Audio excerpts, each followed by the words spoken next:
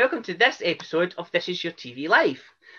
For the first time in this podcast, we're stepping behind the cameras, away from the acting side, and a very vital part, a part actually that if it wasn't part of the show, the actors couldn't do their jobs, is the writing side of things.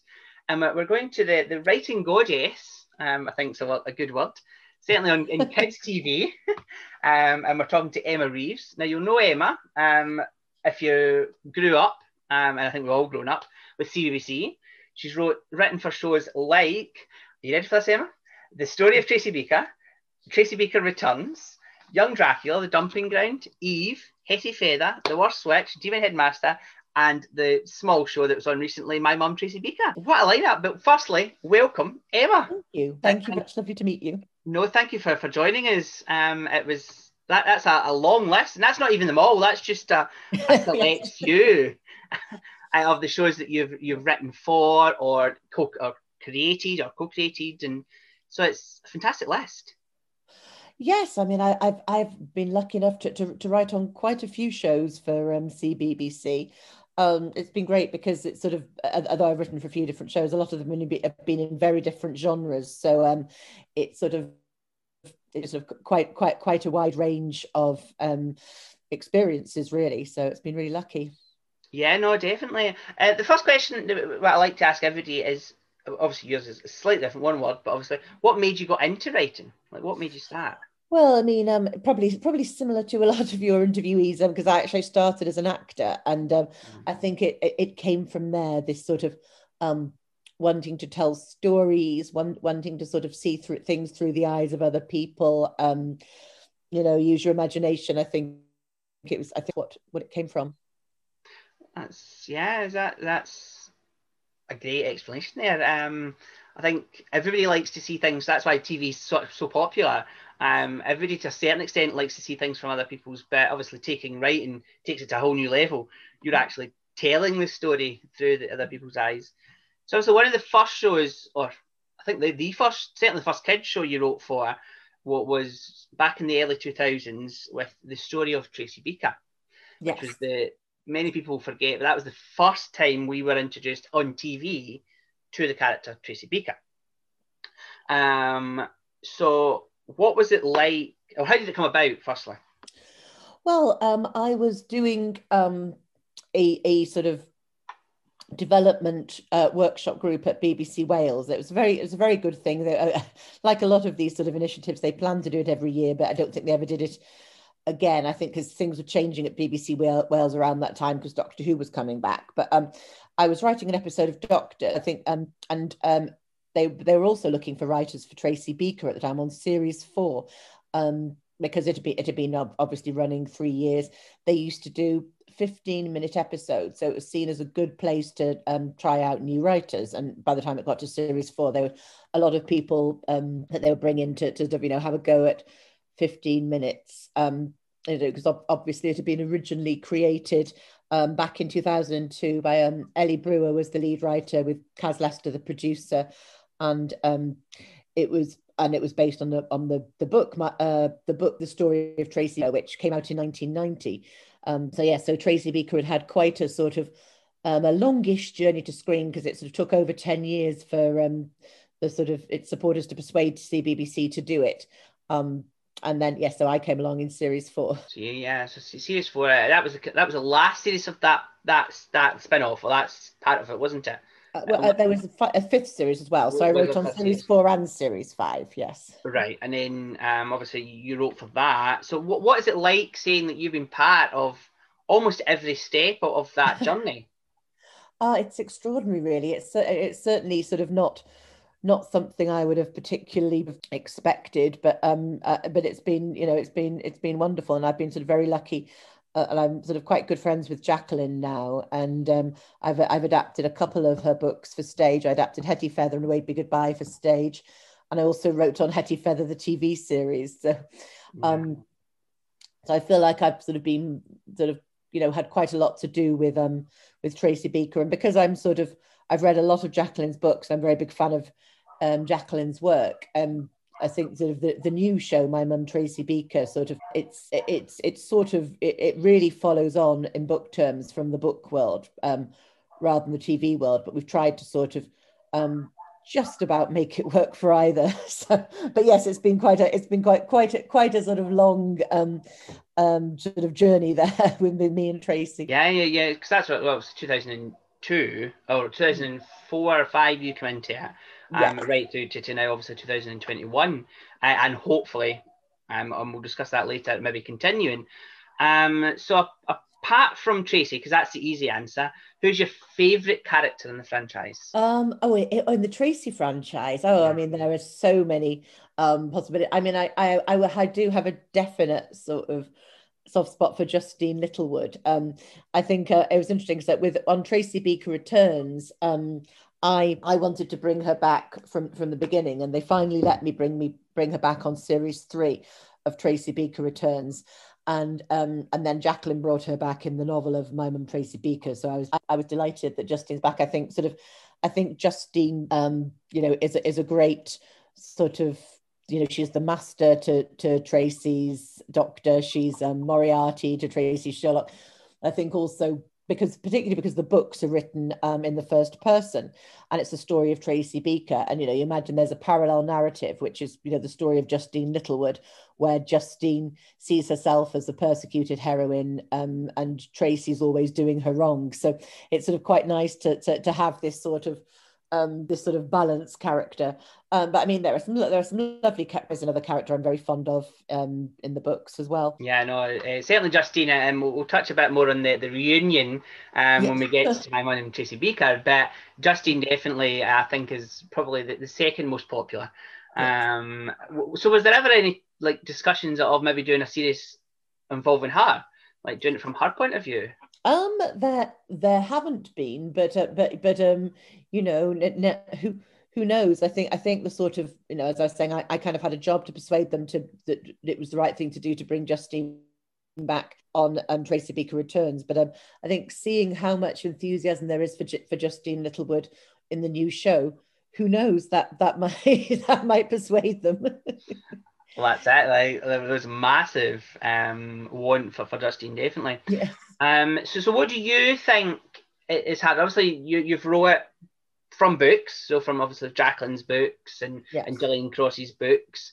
What do you think's harder, writing from a book that already exists, or writing, for example, Eve, where there was nothing to fall back on? I think obviously it's harder to create a show from scratch, but I think but also in that situation there are some sort of concerns removed, because I think there's always on writing an adaptation, there's sort of people, particularly if it's very, very well known, obviously you have to, or I think I want to honor the writer's work, and if the writer is alive, I want them to be happy with it. If not, their estate, I don't want to do anything which the original writer wouldn't like, and if it's well known, there's the sort of the fans as well, and so I think there's a lot of baggage that comes with adapting known work, but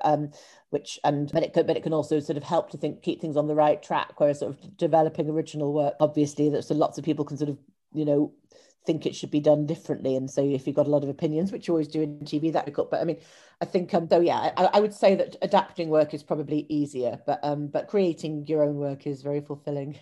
I can imagine, obviously I've only ever written small stories at school. I never continued it because, to be honest, I wasn't very good. But I can imagine that writing something yourself, from scratch, is a lot harder. But there's a lot more. It's a lot easier in respects of fans and things, people that want to see it. There's no expectations. Like with Eve, it was a brand new show, and we'll kind of touch on Eve obviously a bit later. But with Eve, it was a brand new show. There was nobody in the world that was expecting anything from it. Yes. Whereas exactly. With Tracy Beaker and obviously with My Mum Tracy Beaker, there was a lot of people. Obviously, there was massive amount of fans that they were expecting a lot from it. And they were expecting the right things. That was the thing. Yes, definitely. So what's Jacqueline like to work with? Because I'm sure you've worked with her a lot over the years.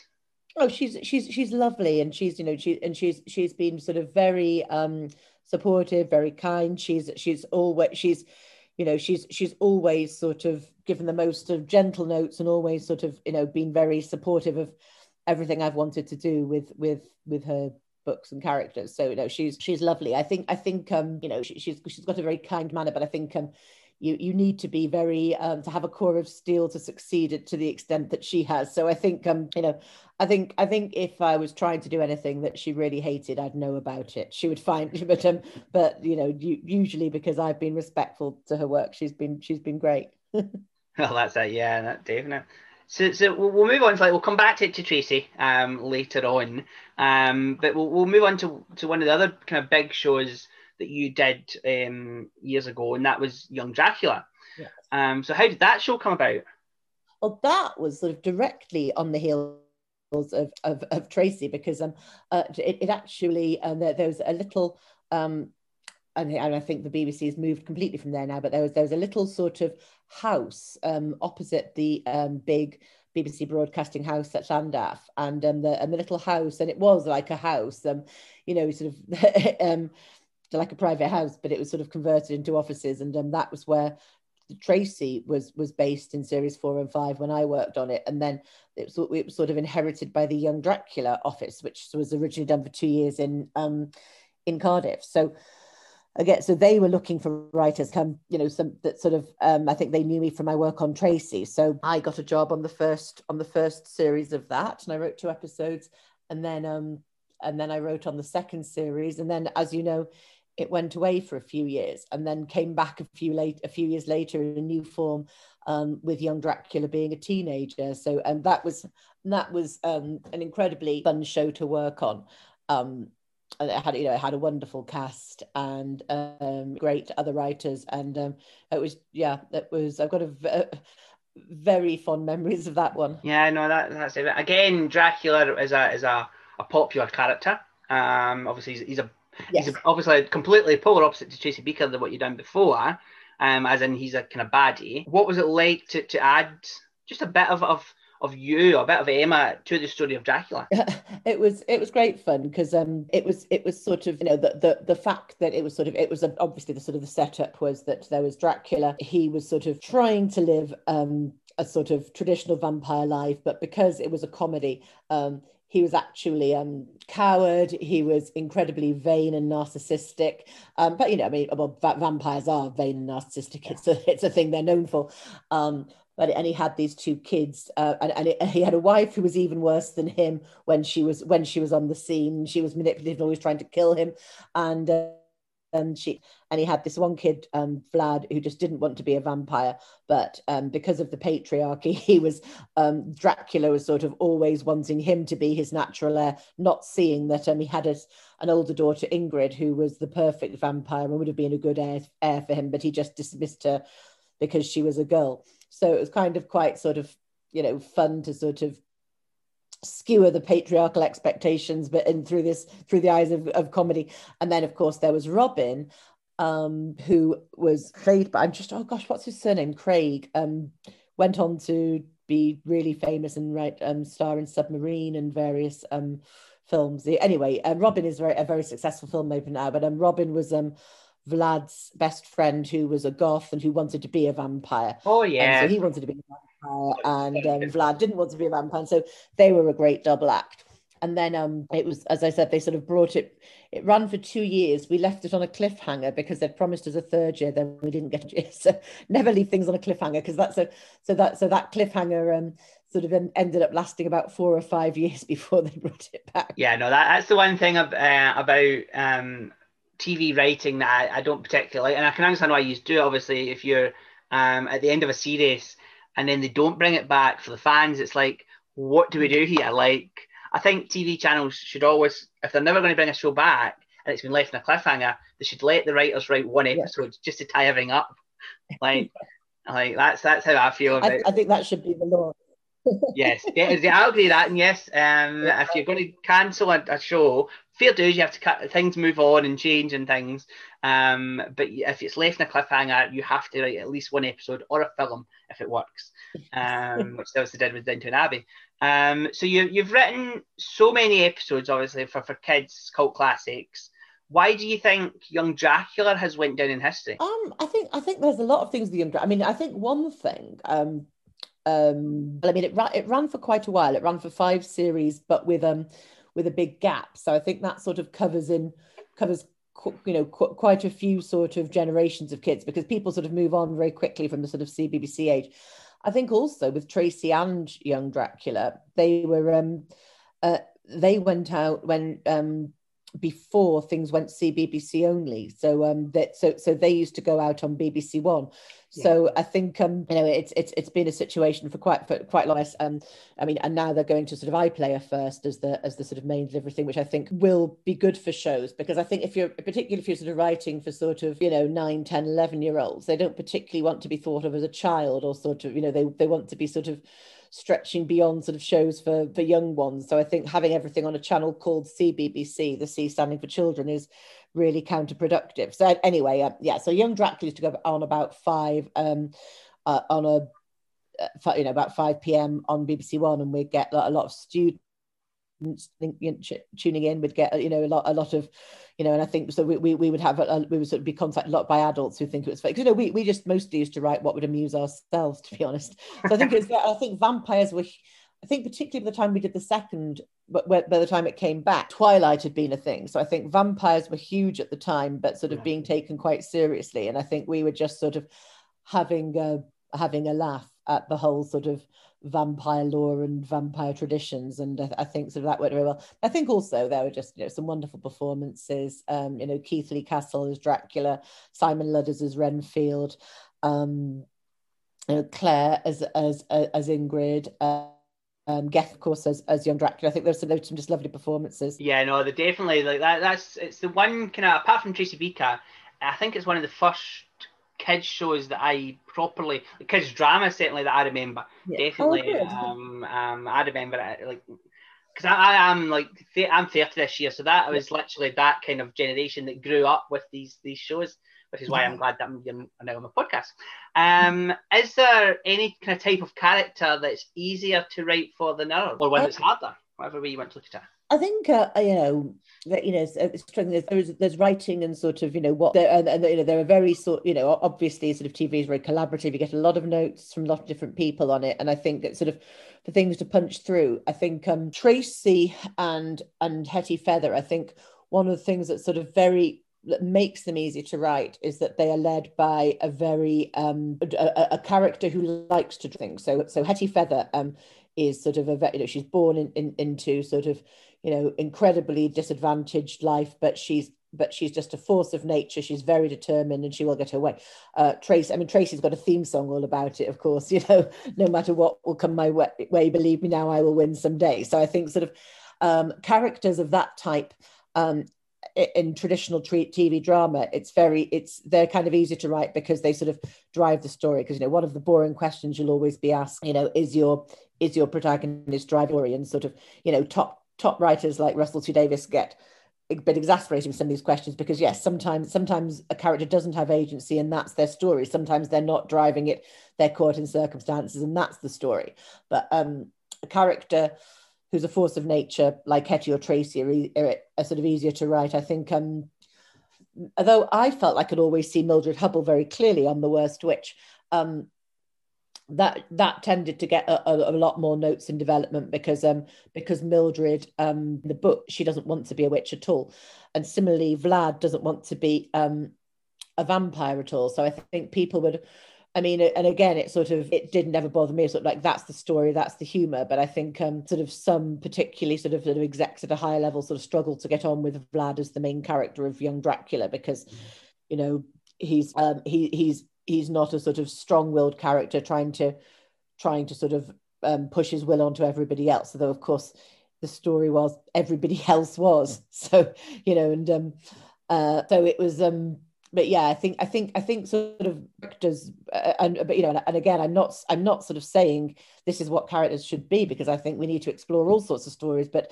you just asked me what's the easiest, and I Yeah, would say no, the easiest to write, and and because of course, as a writer, I mean, ultimately what you're writing um, is a blueprint for the other creatives, for the actors, for the director, for the designer to create something. But of course, before that, you've got a lot of levels of people who are reading it and giving notes. You've got sort of an army of like script development type people. You've got script editors, you've got producers, you've got exec producers, and you've got sort of commissioners. So there are a lot of people who need to be persuaded by this script before it even gets to be interpreted by an actor. yeah. So on that level, I would say characters of the Tracy or Hetty type are probably the easiest. Yeah, no, definitely. There's a lot of stages there, but yeah, and all these questions are in your opinion, or are easier for you. We're not talking, obviously. There's a load of Yeah. writers out there that write loads and loads of different things, and if there wasn't, then TV would be boring because it would be the same thing all the time. So that's why TV is so diverse. So after, obviously, with things in between, but after Young Dracula, you kind of went back to the Tracy Beaker series in a way, and you went to the Dumping Ground, which is still running to this day. Yes. It's the longest running part of the Tracy Beaker series, isn't it? It would be now, yes, because the original Tracy Beaker went 5 years. Tracy Beaker Returns went 3 years, and Dumping Ground, gosh, Dumping Ground. Well, I was there for 3 years, and that was many years ago now. So, Yeah, so it's quite a few years it's been around. must be on about series 10 by now, I'd have thought. Yeah. How different was it writing for the Dumping Ground, like over Tracy Beaker? Well, I think the biggest change really was between the story of Tracy Beaker and Tracy Beaker Returns, because Tracy Beaker Returns it was a half-hour show rather than 15-minute show. And I mean, I can't really speak for, I think sort of some of series one of Tracy Beaker um, hinted at quite a lot of the dark past, because obviously sort of it's sort of, if you read between the pages of the novels and in the early Tracy series, she was obviously sort of horribly neglected by her mum, and then and in the books, there was actual abuse by sort of stepfathers. So it's very, she comes from a very dark place. I think series 4 and 5 of the story of Tracy Beaker, or certainly the episodes that I was hired to write, were a lot lighter. And on Tracy Beaker Returns, it was half an hour. We had a protagonist by now who was sort of a young woman who was sort of 18ish, and so it was a slightly more mature, slightly darker, longer show.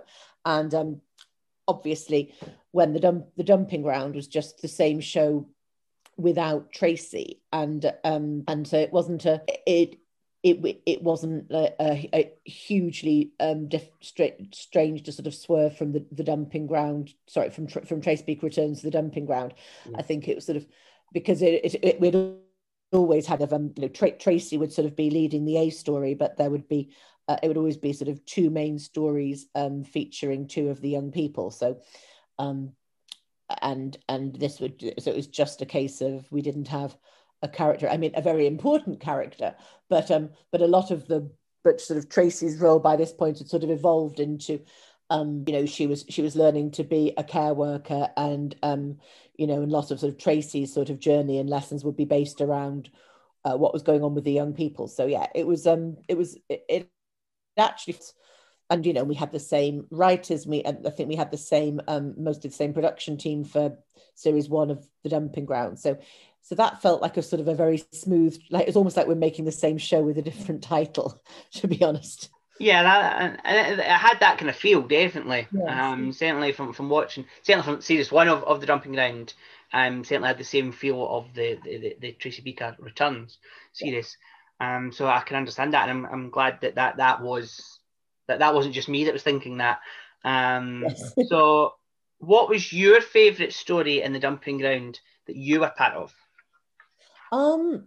I think it was probably, I mean, there's a few that I've kind of like quite proud of doing. I was quite proud of the story that we told about Kazima and um, trying to get refugee status in the UK, and that was something which Dawn, Dawn Harrison, who was one of the other writers, had been working a lot with these young men who had who were refugees who had travelled to the UK as minors, and you know, we had some interviews with social workers and people who work with refugees, and it was quite eye-opening to realize it, because the story of Kazima was, they were saying she was over 18, which would mean she'd have to be deported, and you know, you can't, you know, there's no sort of way medically to prove somebody's exact age. It's all sort of speculation, really. So and that was a, you know, that was a sort of very interesting storyline. I was also quite proud of a show of I think this might have been Tracy Beaker Returns, but Johnny you know, John, who was T's older brother. All right, yeah. Mm-hmm. We did a story about them, which was, because I felt it sort of, you know, it sort of really sort of got back to sort of the roots of Tracy Beaker, because it was a story about them and their mother. They'd been taken into care because they had a violent stepfather, and their mother couldn't protect them. The story was that the mum was still with the same bloke, but had another baby who was a toddler, and had left this violent man and was in a women's refuge. And it's sort of that, you know, and it was sort of between the brother and sister exploring the sort of the story of, well, it's great that she's left him, but she's left him for this new baby. Why couldn't she do that for us? And then sort of Johnny by then was a young man.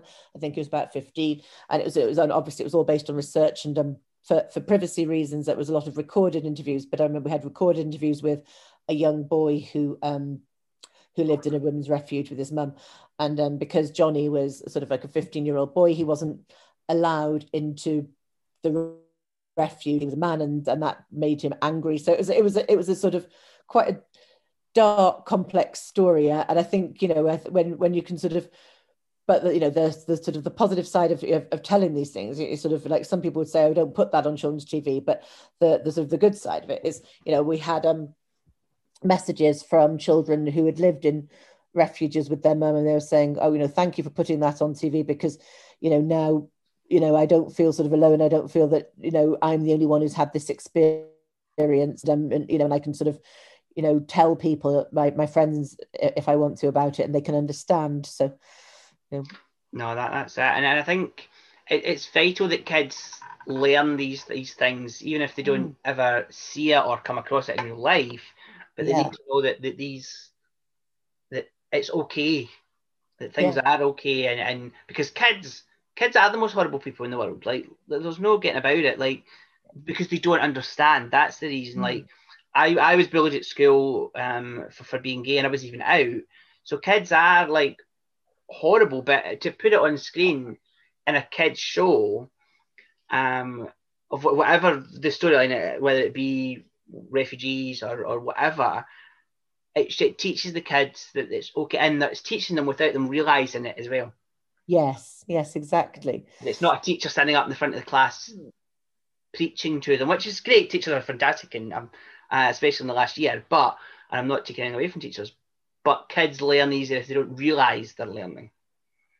Yes, definitely. And I think sort of, you know, and you know, hopefully if you can do it right, you can sort of create characters that kids will take to their heart. And then it's sort of, you know, just because it's a you know, if people are different in a way that the kid hasn't particularly encountered, if they've encountered that on television, then they will you know, hopefully be ready to sort of you know, accept people and not be, as you say, because kids, because you know, kids, as you say, they can be wonderful, but they can also be horrible, and they can be bullies, and you know, and they cannot realize that, you know, because I guess sort of, you know, children are often sort of under an urge to conform, and if they see somebody who's conforming less than them, they can, oh, pick on that person, and then I won't get picked on.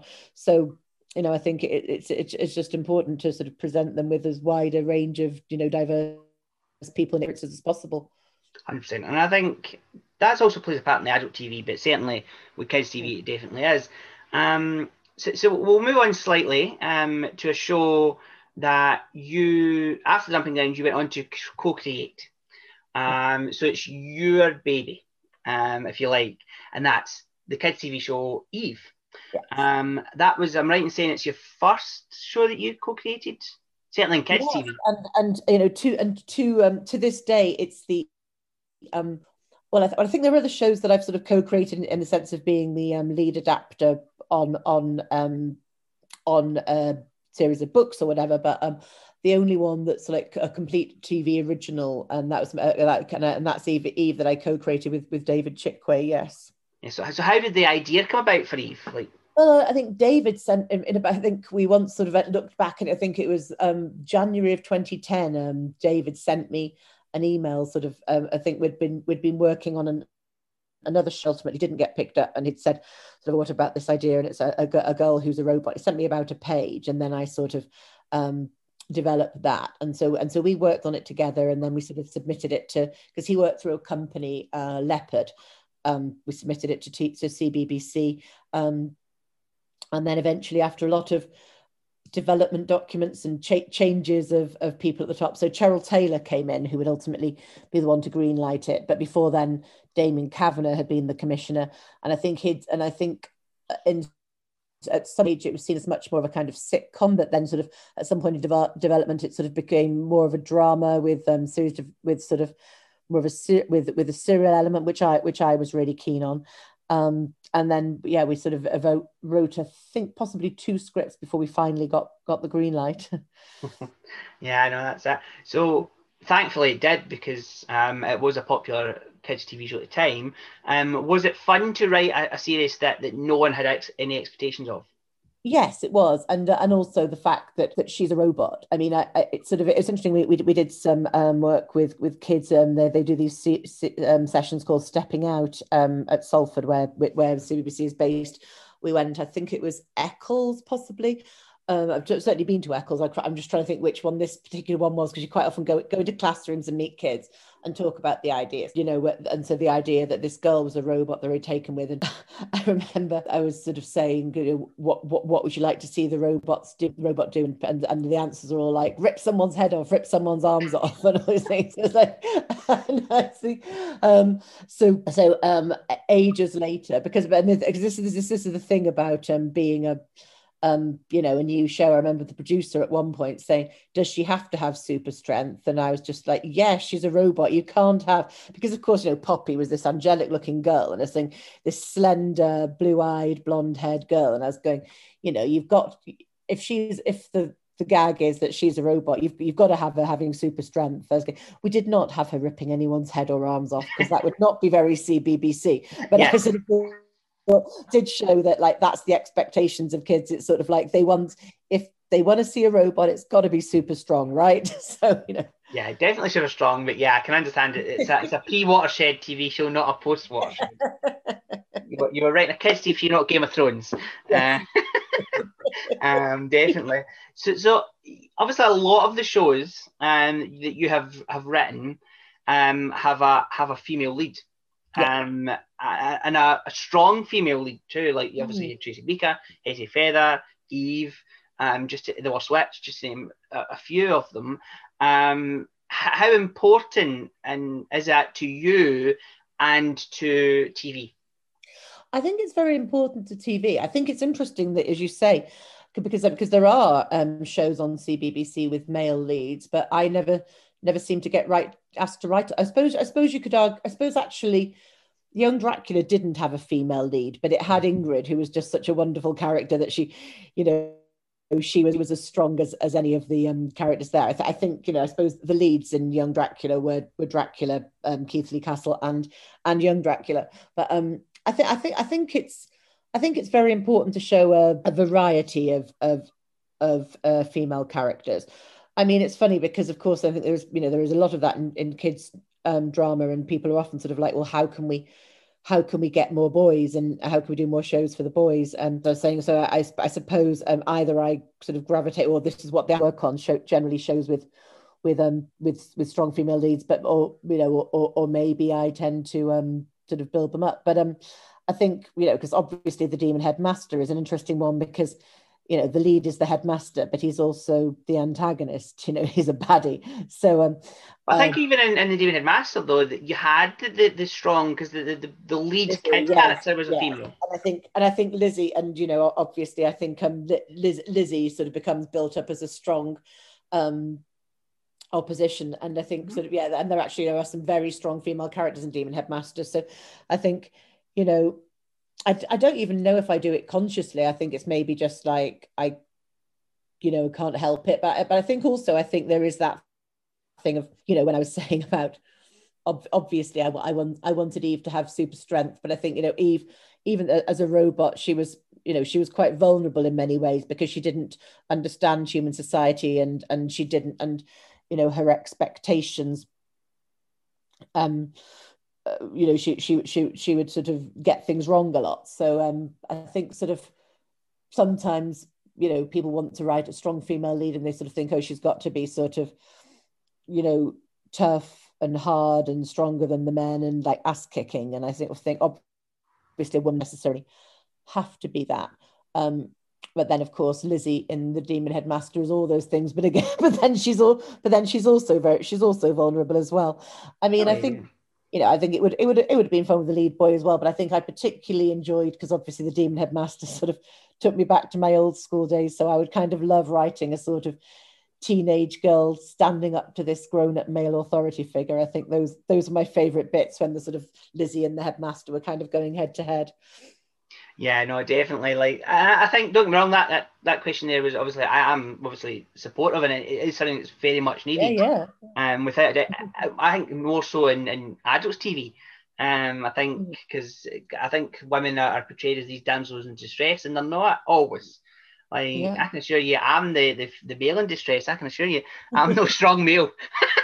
I'm the one that would carry away for anything. That I'm away. Goodbye.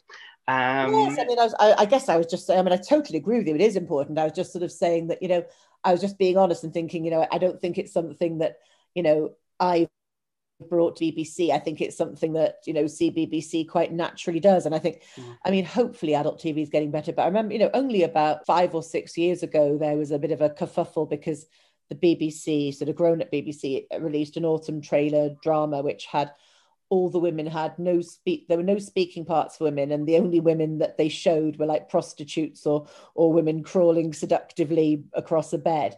And meanwhile CBBC trailers would have girls being a sort of queen in a future dystopia in the Spartacus mystery, being vampires, being scientists. And it's sort of like, gosh, what happens once things go to adult TV, that sort of all these options that we're presenting for girls vanish, and only sort of being murdered is left. and crawling seductively across the bed. That's it. I think we spoke about it in previous podcasts about if especially kids, but adults as well, if you don't see it, you can't be it. Yes. As well as a part of that. And I think for girls, especially young girls, if they see, okay, like for example, Eve, it's a robot. Women are never going to be robots, but if they see the strong female that is the lead of this show, then they would have, okay, so women are strong in this. So it's great to see. Talking about strong female leads, next up on your TV journey, you stopped by one of your first relaunches for CBBC, which was the Worst Witch. Yes. Now, I remember the Worst Witch originally. I remember the Gillian Cross books. I say I remember them, they're still about, obviously.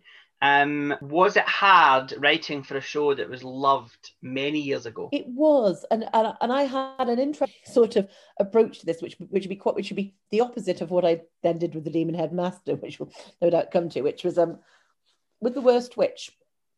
We had the option on Jill Murphy's books, and I'd read, I think there are about three Jill Murphy books out when I was a kid. I think the other, she's written more books since, and they'd come out when I was a grown up. But the TV show of the 90s of The Worst Witch was made by ITV. So we kind of didn't. So anything which they had created or sort of put in their show.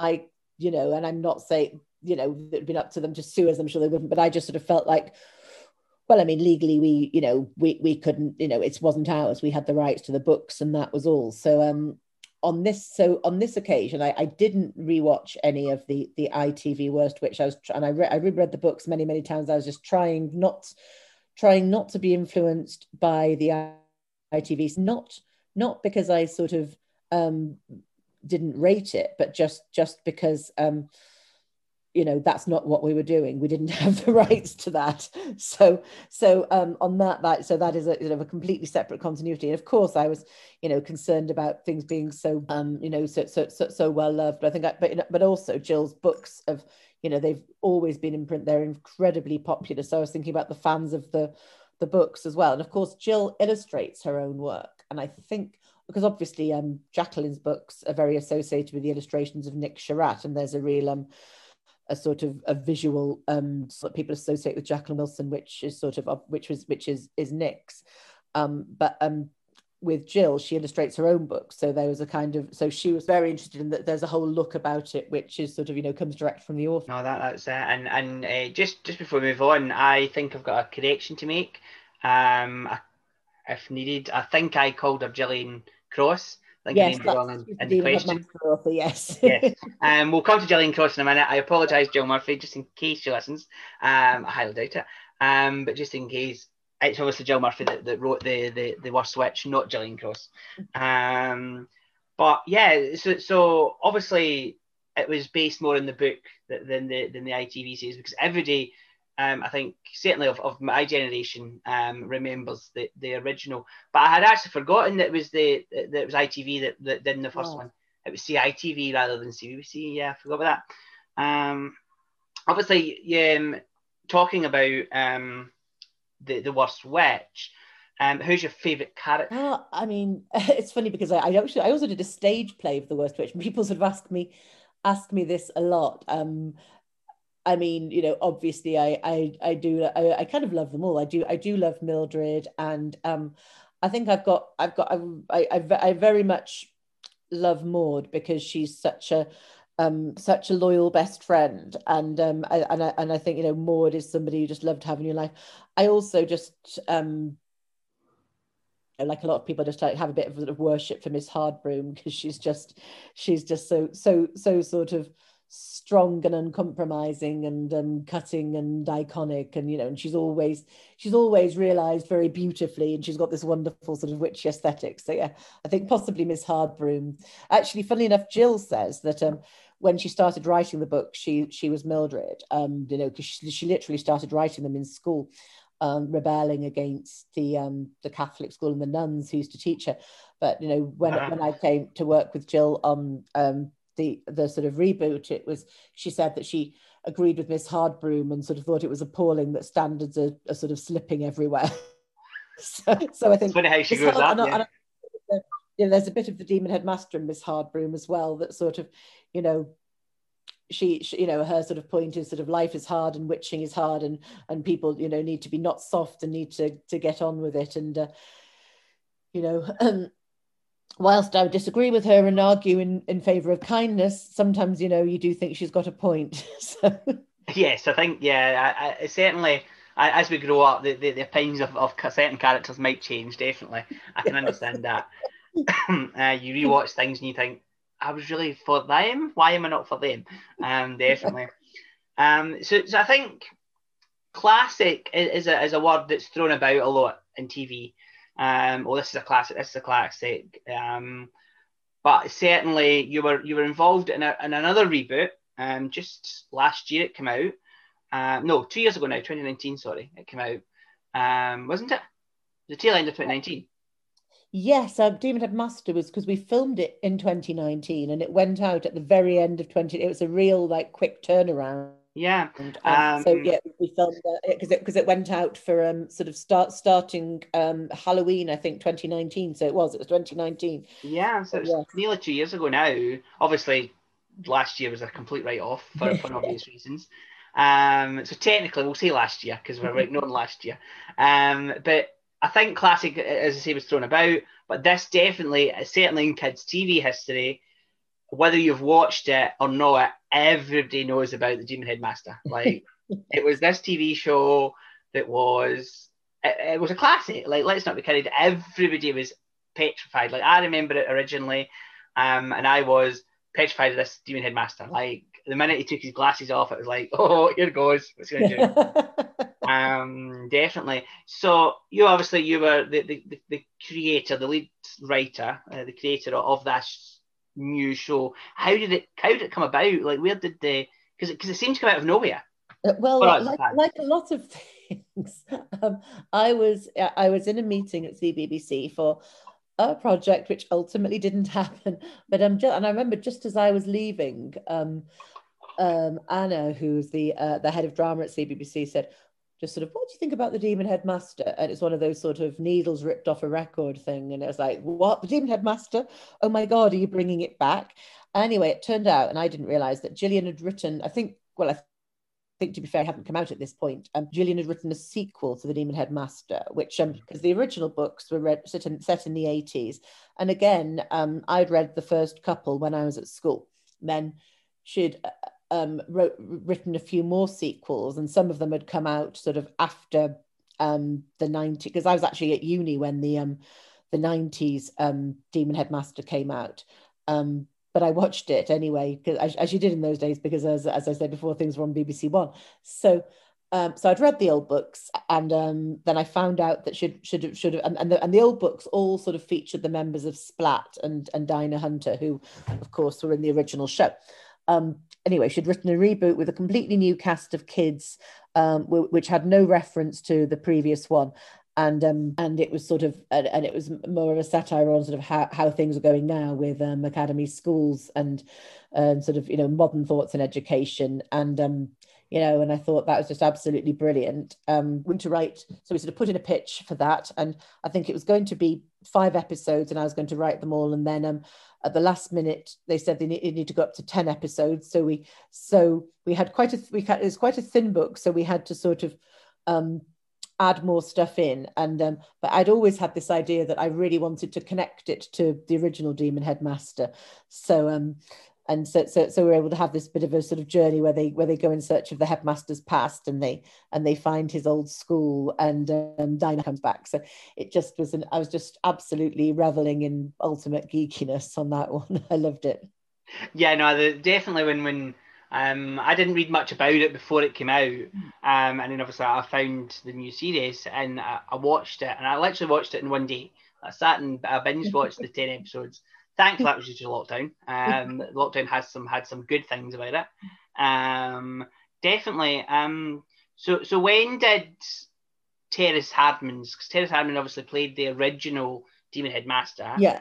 When did his comeback or his guest star come about? Like, obviously you mentioned it's something I'd always wanted to do, and I'd kept sort of saying, can we do this, and asking for it, and I think it had just always, I mean, he's in his 80s now. I think it had always been assumed that they would recast the headmaster, but I really wanted to establish this continuity. For people who've seen the old series or read the old books, that as well as his hypnotic powers, the headmaster seems to have access to all sorts of technology that's just quite a bit in advance of our own, and including cloning technology. We know he can do this. So I thought, it makes complete sense in the Demon Headmaster's world that he'd have built himself a new body. And who knows how many he has, and maybe your headmaster that you don't like is or your head teacher, as of course they would say now, but maybe your head teacher, male or female, is actually a demon headmaster. Who knows? But yeah, so I'd always wanted to get Terence back, and I think it's always just such a sort of scramble to get fit things into schedule, but I think it was always sort of like, if we can do it, if we can do his scenes in one day, let's do that. And so I was on set for that day, so that was really exciting. Yeah, no, I definitely as I say, I hadn't read anything about it, so I didn't know about Terence's comeback or anything like that, anything to do with the storyline before I watched it. And when he came out of that cupboard, or we thought he'd come out of the cupboard, obviously discovers later he's a hologram, but when we saw him appear, I was like, oh my God, he's back! Like they've brought him back, like that. And I genuinely was like, I'm a 29-year-old sitting in my bed watching the Demon Headmaster, which is a kids show anyway, getting excited over this horrible character. Like that's the thing. He is a horrible character. Like he's one that nobody should like. Yes. But it was like, oh, my Headmaster's back. Yes, I know. I feel like it's so funny. I feel an enormous amount of weird affect towards the Headmaster, even though he's just so evil and chilling. Yeah, definitely. Like I still remember the feelings you got when Terence took his glasses off. Now, this is where I'm going to test myself. The new guy, the new Headmaster. Nicholas Gleaves. Nicholas. Obviously, Nicholas has the same feeling. Obviously, when he takes his glasses off, but it just, I think because Terence is so synonymous, and there's still gifs and there's still pictures of him like going about, even just his eyes, like just this part of him, like. I don't think ever anyone's been so infamous about his eyes before. Yes. And it's just a meme that sort of never drops because, you know, and I know that people used to say that Jack Straw looked like the Demon Headmaster, and he did. And now, of course, particularly Jacob Rees-Mogg is compared to the Demon Headmaster. I've never seen it, but yes, I do see it now. There's quite a lot of memes and gifs going around about Jacob Rees-Mogg being the Demon Headmaster and various that would explain a lot. Head authoritarian figures. That would explain a lot, Emma. Yes, definitely. So what was it like writing for the biggest supervillain in kids' TV history? It was just obviously it was just brilliant. It was just incredibly exciting. I think he didn't say anything to me, but I never got to spend that much time with him. But I think I kind of got the impression from the producer that Nicholas was a bit sort of about it, because he was sort of like, what, is he really the Demon Headmaster? And and like, I'm just his puppet. And I was like, no, you're both the demon. It's like Doctor Who rules. You are both the Demon Headmaster. But it was a bit like writing a Doctor Who Mandarin story, really, where you have more than one incarnation of the Doctor at once, and they don't necessarily get on. That's it. As I say, as you mentioned him earlier, Russell T Davies has done it with the Doctor, so why not? Definitely. Why not with a kids' TV show? And you never know. Obviously, season 2, I think, has been announced.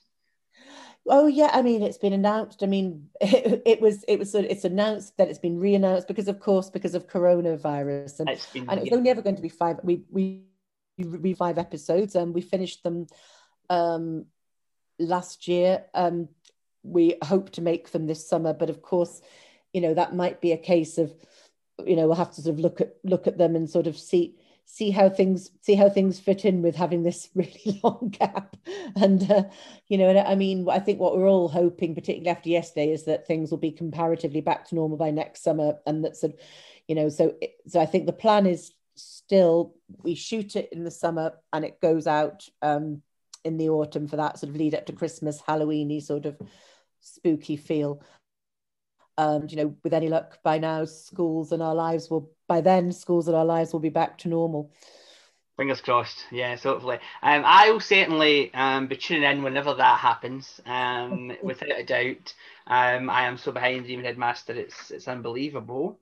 So I suppose we can't let you go without talking about the small elephant in the room recently. It's a small show that you've been part of.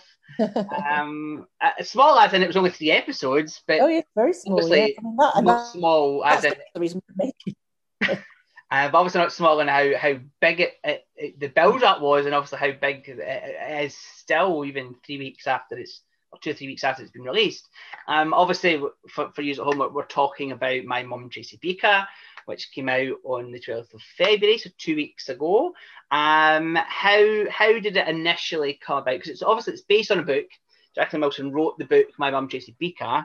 But how did the TV show come about? Well, I think as usual, it came about. Because Jacqueline written this book, and of course CBBC were instantly excited about it and want to do it, and as they approached me, and I was like, oh yes, please pick me. And I think it was I think the plan was from quite an early stage this would be a 3-part special. I think it was sort of, you know, because we obviously they knew wanted to get Danny back, and at the time, you know, we thought, you know, she might not be able to do a longer series, and I thought it would be, you know, we also did a special event because they occasionally do these because, you know, there's a 90-minute movie version of it, which I think is the better version, because there's just a little bit more room in the sort of the back, in the final third, which I think tells the story a bit better. And so yeah, it's going to be this special and 3-parter, and then it sort of was in development for a while. I mean, it was a comparatively smooth development process, and it was quite we were quite fortunate that because of its short length, because obviously because of COVID, so many shows were put on hold.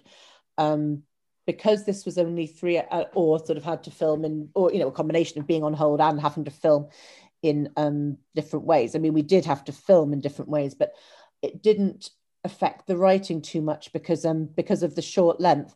The main actors were all bubbled, so for instance, you know, I could write, you know, the main relationship between it's mostly about the relationship between Tracy, her boyfriend, and her daughter.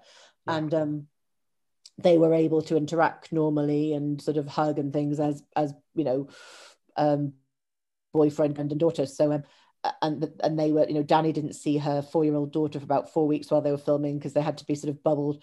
But thankfully we were able to do that. So yes, it was just always going to be 3 parts, and that's what we made. And then yes, there was an incredible response to it, and to the fact that it existed. I think well, it went out on a Friday evening, but all 3 parts were immediately available to download on iPlayer, so you could see people throughout the evening watching all 3, and then the other 2 went out over the weekend, but obviously people just binged it straight on Friday evening. And I think because of lockdown, I think obviously kids can't go anywhere, but, you know, the 20-something and 30-somethings who remember the original Tracy Beaker show also had nothing better to be doing on a Friday night. So unfortunately, that is something we sort of gained out of the you know, the disaster that this last year and a bit has been. It's sort of, well, at least I had lots of people watching my mum Tracy Beaker. It's not a great comfort, but, you know, well, that's the thing. Like, obviously, I'm sure the show would have been a success anyway. Even without lockdown, it would have been a massive success, because us 30-somethings, like, year olds would still have watched it, but it might not have been as quick a success. Like the viewing figures in the one night, like, it broke records.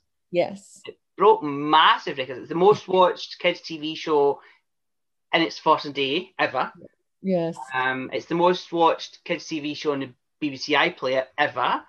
Yeah. It's the second, I think, most binge watched series this year. Wow. I think there's about 5 records it broke on one night. And it's the most anticipated kids show ever. Yeah. Because everybody that remembers the kids show. But what I want to ask first, before we kind of move on with that, is obviously it's been nearly 10 years since Tracy was last, like, actual Tracy series were last on our screen. Was it strange writing back for Tracy now rather than the Dumping Ground? I think it wasn't I mean, and obviously I've been away from the Dumping for a while, and I think you know, the book, you know, I think it was very much, and, you know, I've read a few Jacqueline books, and it sort of, I felt very much like what we're doing here is a bit different. We're doing this book, and you know, obviously, you know, and I think there is sort of a little bit of you know, you have to do a bit of sort of forcing things into place in your head to sort of make the story of the book make sense with the TV show, because I think it is quite it is quite different sort of feeling from all the Tracy TV shows, to be fair, and the Dumping Ground, because I think partly, you know, they were all very long form. You know, the original the story of Tracy Beaker used to be like 22 episodes of 15 minutes. You know, this is so you, and of course, and that was before iPlayer, so you're sort of telling stories over 22 weeks, whereas, you know, we were telling a story over an hour and a half, and So, and it sort of it kind of has a sort of more of a movie feel. I think, you know, things go quickly, but I think sort of who Tracy was as a mum for me just sort of, it came across so clearly in Jacqueline's book, and also, and it really, you know, it's sort of everything about her personality, her motivations sort of seem to, you know, spring so directly from her sort of origin story in Jacqueline's books, really. So I'm you know, so certainly I think all the many episodes I've written of Tracy and the Dumping Ground definitely you know, helped and sort of inspired me, but this still like doing a different thing, you know, it was a different type of structure, it was a different world with a different sort of type of lead character. So. Yeah, no, that's definitely it. And I think what I love about this series is it's okay, it's Tracy Beaker, but it's about Jess as well. It brings Jess obviously into it, and it's from more from her point of view as well. You get a lot of her point of view. But we have to we can't talk about My Tracy Beaker without we've had Boyzone, S Club 7, Steps reunions, just to name a few recently. But obviously you had to write for one of the most wanted TV reunions, should I say? And obviously certainly in kids TV history. Obviously that's we're talking obviously there about Tracy and Justine. Yeah. What was it like to bring the two characters back together? Well, I mean, it was very exciting, and of course, you know, last time I wrote Tracy and Justine together in Justine Littlewood Returns, an episode of Tracy Beaker Returns. That was kind of me making up the story, and this time it was Jacqueline's story, so I knew what had to happen, and you know, dramatic things happen. And you know, and it's interesting sort of looking at the sort of responses on social media, because it's this sort of iconic feud, and you know, people sort of want them to make up but really don't, and it's sort of just sort of doing that sort of balancing act that they sort of, you know, and of course, as you know, if you've seen it, it's sort of like they seem to sort of make up, but then they really don't, and then sort of by the end they kind of reach this sort of, you know, grudging to respect. I think they sort of have it, and I sort of feel like you never want to sort of completely reconcile them, because I sort of feel like, you know, as I said, they're like the Doctor and the Master, or like Sherlock and Moriarty. They will always clash, but I think there is a sort of, they've come from the same place. They've had the same sort of tough early life. They've shared their early life. There is, I mean, it's kind of like a sibling relationship in many ways, because not, I mean, actually I got on really well with my sisters, but not everybody does. And it's sort of like sibling rivalry. So they are sort of almost like warring sisters. And, you know, I think people will probably want to see them sort of get together and fight it out again and again. Yeah, no, it's one of those definite like duels that you always remember in kids TV, and it's one of the ones that you definitely you don't ever want them to see them getting completely on, because that would be pretty boring. Yes. Definitely. Was it hard getting it right for kids TV, knowing that a lot of Tracy Beaker fans that have now obviously grown up? Yeah, I mean, it's that strange, you know, and you know that you can't please everyone. I mean, I think sort of CBBC were very keen to sort of, you know, make sure it served the core audience, and there was a very keen on Jess's point of, you know, which is in the book, and I was going to do anyway. But I think, you know, I think CBBC, I sort of had the sort of, you know, producers and execs from CBBC sort of, you know, going, yeah, make sure it's, you know, that Jess is central, make sure it's from Jess's point of view. And I think, you know, and part of me was just sort of, you know, I was always thinking, well, we're going to get a lot of 20 and 30 somethings writing this, and, you know, they will be there for Tracy. So let's not make sure that, you know, let's make sure that Tracy is not sort of underserved as a character. I mean, you know, you're never going to be able to please everyone. And, you know, obviously I was working to the story of the book. Yeah, but I mean, it was, you know, I'm just very grateful to be allowed to do it, because it was just, yeah, it was a wonderful experience. No, definitely, I can imagine. Just a couple more questions. One we have to touch on, because I think it's vital. It was one of the probably obviously the main story was between Sean and Tracy, and Jess. That was the kind of Tracy and Jess trying to find a family. I think one of the biggest, some people say twist, I didn't, I saw it coming, was obviously Cam's story. Yes. What was it like to finally write Cam's story truthfully? It was brilliant. And of course, because in the book, Cam and Mary get together, but in the and I said to Jacqueline, as because I was sort of thinking it's an interest, because like a lot of Jacqueline's stories, when I talk, and obviously I think Cam is in many ways a kind of analog for Jacqueline, and I think I put the wedding scene about Tracy saying sort of that Cam's books, because we don't really know about Cam's books much in the show. We know that she's a writer. And Tracy says that Cam's books don't end happily, or don't have fairy tale happy endings, and we know that Jacqueline's books don't. And I remember sort of thinking about how do we end this with a sort of, because it's going to be we don't know if we hope there'll now be a sequel, but we don't know. So this could be, it's a one-off. It's a 90-minute movie. It could be the last we ever see of Tracy and her friends on the screen. It would be great to have a happy ending, wedding rate ending. Is that too cheesy? And I'd sort of suggested it, and then I'd mentioned it to Jacqueline, and then I'd sort of been work on it. I thought, no, a wedding's a bit much. Maybe it's an engagement party, and then I'd sort of spoken to, and then I saw Jacqueline, and she was saying, oh, I remember you talked about a wedding, and I thought that would be wonderful. And then I sort of talked to the producers, and I was going, a wedding, let's not be half-assed with a engagement party, let's have a wedding. So things happen fast in this 90-minute movie, but as I keep saying, there's a lot of things, there's a lot of time, more time has passed than everything doesn't happen one after another. So that was really exciting. And I think that obviously I'd worked on the original series, and I'd read the books, said, well, so obviously Cam's a lesbian, right? Because it's very clear in the book. It was never mentioned until then, but definitely.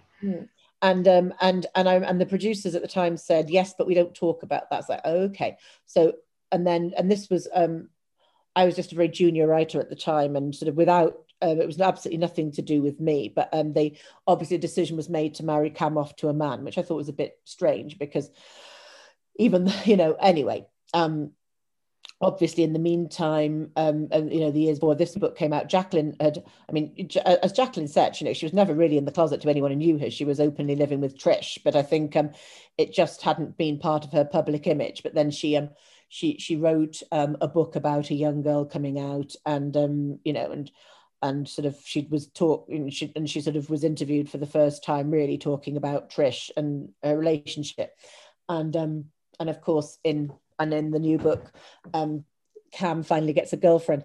That is one of the things that, if anything, I would have liked to have done more episodes so we could have explored Cam and Mary's relationship in more depth. Because I think the reason that, as you say, some people make things a twist is because it's sort of, we don't have a lot of build up to it on screen, but I think it's great that because Cam is so sort of she's not just long suffering, because she's not a martyr, and she actually her character is she doesn't take too much nonsense from Tracy. She's strong, but she's she's been a rock for Tracy all these years, and I think it's just that sort of Cam gets something good happening to her, really. Well, that's it. I think one of the best scenes, certainly of the 3 episodes, I think it was all fantastic, don't get me wrong, but one of the best scenes was actually, and everybody kind of pinpoints Justine and also Tracy's reunion, but the scene between Tracy and her real mum and Cam, yes, sitting on the couches, was just, it was absolutely fantastic. And then when obviously Tracy stuck up for Cam, it was like, wow, like obviously we knew Tracy loves Cam and everything. We know that the relationship there, but it was just, that was the first time. I'm right in saying, correct me if I'm wrong, but that's the first time we met her mum on screen, isn't it? It's actually she was in the movie of Me, which was another sort of special movie length thing, which they did written by Mary Morris, which came between series 3 and 4 of the original. So it happened just before I came in, and I think and in that, and it was, and Ruth Gemmell played Carly in that, and that's what she goes in search of her mum, and she finds her, and she's working as a stunt double on a film, and I think sort of and I think Tracy sort of, as happens in the book, she sort of considers a relationship with her mum, but then sort of realizes that actually Cam's the one who's really there for her. But this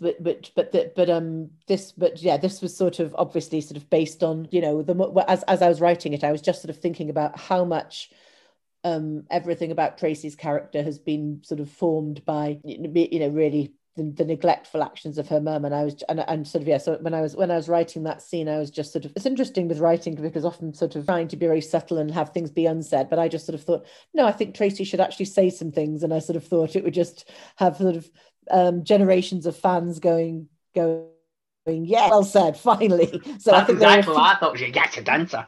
So because of that sort of this idea of it being like, you know, it's a big 90-minute special, you know, this might, who knows, but, you know, if this were to be, you know, the final chapter of Tracy on TV, because who knows what happened in the future, I just sort of thought, let's have some bits which are really sort of, you know, this has been coming for 20 years sort of thing. So yeah. Yeah, no, definitely. The last question on the TV shows is obviously, if anybody's watched My Mum Tracy Beaker, and if anyone has, I know for a fact like over 12 million people on that Friday night watched it. But for those that have watched it, 3 little words right at the end sparked some interest. Oh yes. How it ended. Obviously the 3 words I'm talking about is to be continued. Yes. So what's next for Tracy? And Jess? Because I personally think, I'll put my point across first. I think there's definitely ground between Tracy and Peter. Yes, I think you could be right. Of course, then there is another novel by Jacqueline, We Are the Beaker Girls, so which we're looking at. So yes, I am actually outlining a potential episode 1 of a series for CBBC now, and I think what we're, but you know, obviously these things, you know, things all change, but I think what they're potentially looking at could be a longer series of the, you know, Tracy and Jess and you know, their friends, and so I think we're very much hoping to continue that story. Yeah, no, that'd be good, definitely. And you've got the viewers like that. My Mum Tracy Beaker proved that. Like proved that there's the viewers out there, and there's also the adult viewers. So maybe, you don't know, maybe putting on to BBC One could be the first kids show that makes primetime TV. You never know. I think we're hoping that I think sort of waiting for the date to be confirmed, but I think we're certainly hoping that My Mum Tracy Beaker will be on BBC One. So in the near future, although I mean, I did say I don't know who's left to watch it. Yeah, certainly but maybe I'll certainly rewatch it. I would rewatch it if it made BBC One, definitely. So what's next for Emma? Obviously, you talked there about the possibility of we have the Beaker Girls, but yes, well, hopefully We Are the Beaker Girls, and hopefully, well, you know, as I said, Demon Headmaster 2. Sort of written and ready to go, though I think it'll need a lot of rewriting to sort of come to terms with the events of the last year. And then, as usual, sort of shows in development, which we just sort of can't really talk about yet, but hoping. So yes, and obviously I had various sort of theatre things which have kind of gone away at the moment because of COVID. But yes, we're hoping that theatres will reopen soon. Well, for the first time yesterday, Boris actually mentioned the word theatre. I couldn't believe it. He actually mentioned it for the first time in a year. Obviously looking at the 17th of May with limitations, and then from the 21st of June onwards is normal. So fingers crossed that actually happens. I think I feel like I've said fingers crossed more than, you know, almost anything apart from unprecedented over the last year. Do you know, I think I was talking to her last night about it, and my friend says, "Oh, but we've heard all this before," and I went, "Yeah, but it feels different this time." Well, I mean, we've got all these people who are vaccinated, so come on. Yeah, it feels different. That's all I'll say. So we'll finish the episode the same way as we do every time, and that's talking about your viewing habits. You're obviously we're currently still in lockdown 3, although the end is in sight, thankfully. What TV have you been watching during lockdown? During lockdown, well, I mean, I suppose the most sort of recent thing, which has just, you know, really sort of imprinted itself on my mind, is It's a Sin, obviously by my hero Russell T Davies. Yeah. I mean, I'm always wondering, like, am I just too much of a fangirl because I just like love everything he does, and I loved, I loved Years and Years, I loved Cucumber, but I thought It's a Sin was just really something else. It's so, I mean, what and what I love about his writing and his take on Doctor Who is it's so it feels so uniquely him, and yet it's also very sort of bold and populist, and it's sort of, he's not writing for a niche audience, he's writing for a big audience, and yet it's still such a unique voice. So yeah, that's the thing that I've really enjoyed. I possibly haven't been watching as much sort of serious drama and things as I should over lockdown. I think I've been trying to sort of trying to force myself to get on with work. But the Queen's Gambit I thought was great. That was good. Yes, I watched that. No, it was definitely. So what one TV show would you write for if you could write for any TV show in the world? Well, I mean, I think obviously my answer has to be Doctor Who. But I don't know. I think I might get intimidated. I mean, even though I've sort of done so much work that's kind of meddling with beloved characters, because I've done a bit of Doctor Who on audio for Big Finish, and I always sort of so if you sort of love something too much, it can be kind of quite intimidating, sort of the fear of getting it wrong. But yes. And I also think somebody needs to bring back Quantum Leap and Rent a Ghost. Well, that was actually my next question is, what TV show would you bring back? Rent a Ghost, I know of it. I don't remember it. I'm a bit young, I'm afraid.